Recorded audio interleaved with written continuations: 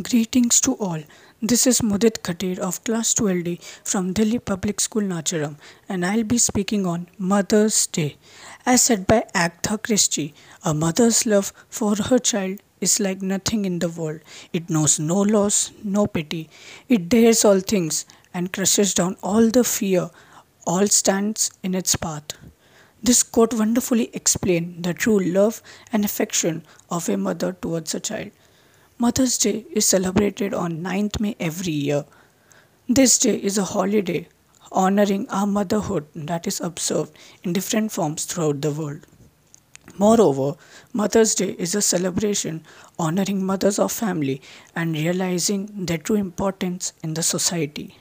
Mother, who brings us in this world and never leave us alone anytime and always supporting us throughout our life.